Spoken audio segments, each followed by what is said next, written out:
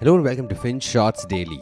In today's episode, we explain why ZestMoney is in all sorts of trouble. Before we start today's episode, here's a quick side note from Team Ditto. If you're someone who has experience in recruitment, especially from colleges, Ditto is looking to hire a campus recruiter. So if you're interested or know someone who is, please click the link in the description below. Now, on to today's episode. Lending 101 is pretty simple really. You find prospective borrowers who aren't frauds. Then you apply data and logic to determine if they can pay you back. You set up a contract demanding a certain rate of interest and a repayment schedule. You dole out the money and then you cross your fingers and wait for all of it to come good.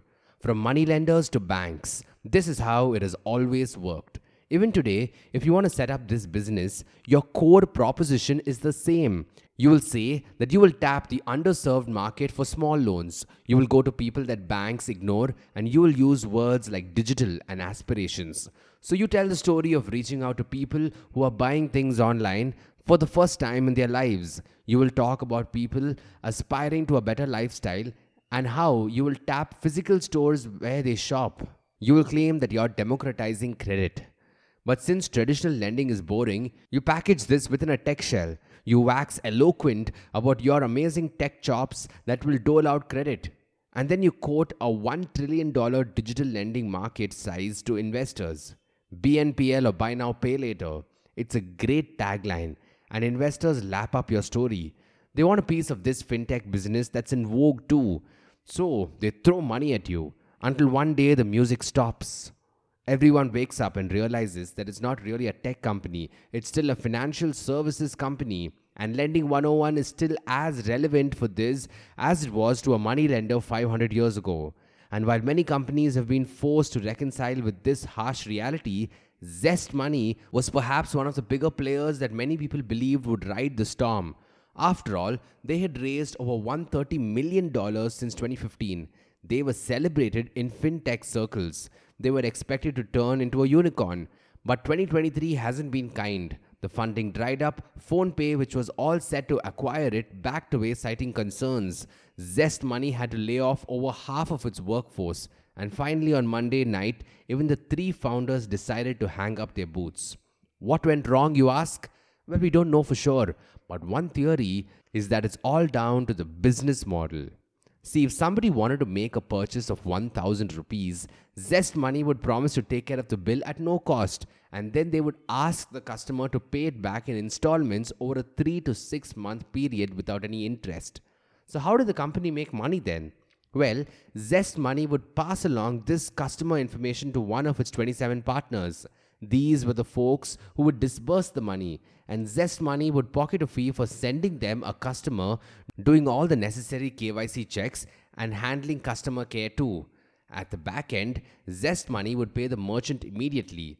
But instead of settling the full 1,000 rupees, they would pay something like 950 rupees. The merchant agrees to take the hit because they can immediately push the purchase. And giving the option to pay in easy installments could be a psychological trick to boost sales. Meanwhile, the 50 rupee cut is the fee for ZestMoney's service. But it can't keep it all for itself. A big chunk of this goes back to the lending partner. And finally, if a customer delayed a payment, ZestMoney would penalize them and collect a fee. So it basically had these three revenue streams. And because people loved easy credit, ZestMoney claims to have disbursed over 7,500 crore rupees in such loans over the years. But here's the thing. Lending is always easy. It's the recovery that is hard. And for the loans it doled out through partners, ZestMoney was liable. It had to bear a big part of the loss in case of default.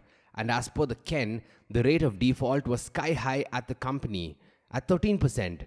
Typically, BNPL companies need to keep it below 2.5%. So you can imagine that this wasn't a good thing. In fact, it had an item in its financial statements called service deficiency charges, a cost for paying for all these bad loans. And this was at a whopping 244 crore rupees in FY22. If you want to know how bad that is, ZestMoney made just 143 crore rupees of income. Not to forget that even acquiring customers in the first place was a hard task. There were ads it had to splash and an employee workforce to deploy on the ground. It was a costly affair. ZestMoney spent around 1000 rupees to acquire a single customer. And folks in the industry say that in order to make money, ZestMoney needed each customer to opt for at least 4 BNPL loans in a year. Instead, its customers opted for just 2 loans on average. It wasn't enough. So yes, combine massive acquisition costs and ballooning defaults and you have a massive problem. And the only way to really run this business is to keep raising money from investors. And when the funding tap dries up, well, nothing works anymore. Oh, and then there was the Reserve Bank of India's regulatory scrutiny on BNPL companies too. It tightened the screws and laid down guidelines on digital lending in September. And word is that ZestMoney's monthly loan disbursals fell by 75% after that. So what's next for the company now that the founders have stepped away?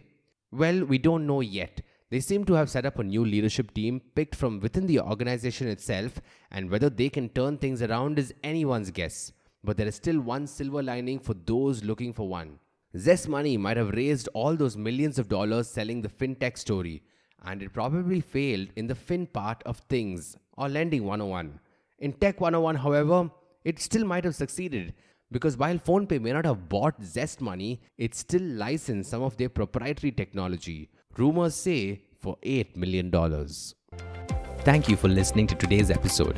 FinShots Daily is available on a bunch of streaming platforms such as Spotify, Apple Podcasts, and Google Podcasts. So make sure you follow us on your favorite podcast streaming platform. Until next time.